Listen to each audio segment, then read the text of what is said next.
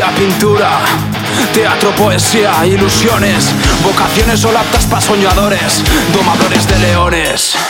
En un planeta adiestrado por el dinero, en donde la educación son los ladrillos para construir una vida mejor. ¿Mejor en qué puto sentido?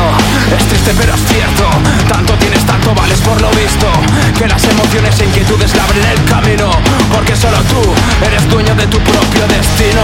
Sé intrépido, porque es estúpido que tu existencia se marchite. Pasa rápido y suena tópico, pero se vive solo una vez. ¿Qué es lo que deseas hacer? ¿Qué es lo que te ayuda a crecer?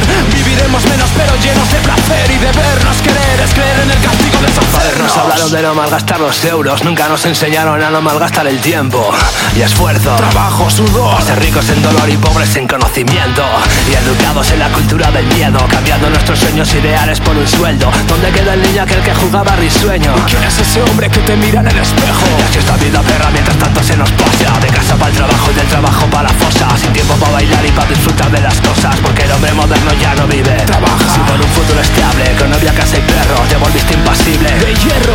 Si a cambio de un dinero miserable vendiste todos tus sueños, imposible ser libre si esta tu alma tiene un precio. ¿Qué es lo que deseas hacer? ¿Qué es lo que te ayuda a crecer? Viviremos menos pero llenos de placer y debernos querer es creer en el castigo, deshacernos. Todo lo aprendido, todo lo vivido es etéreo, un pensamiento efímero de estatus. Está en tus manos rendirte a tus anhelos. Aquellos sueños en los que depositas tu fe son objetivos desertados a un segundo plano. Aquellos sueños en los que depositas tu fe son objetivos desertados a un segundo plano. Aquellos sueños en los que depositas tu fe son objetivos desertados a un segundo plano. Aquellos sueños en los que depositas tu fe son objetivos desertados a un segundo plano. En vano pasarás toda una vida trabajando, pagando tus facturas y esperando a que deje de llover, a poder volverla a ver, a enfrentarte a tus demonios y quemarlos.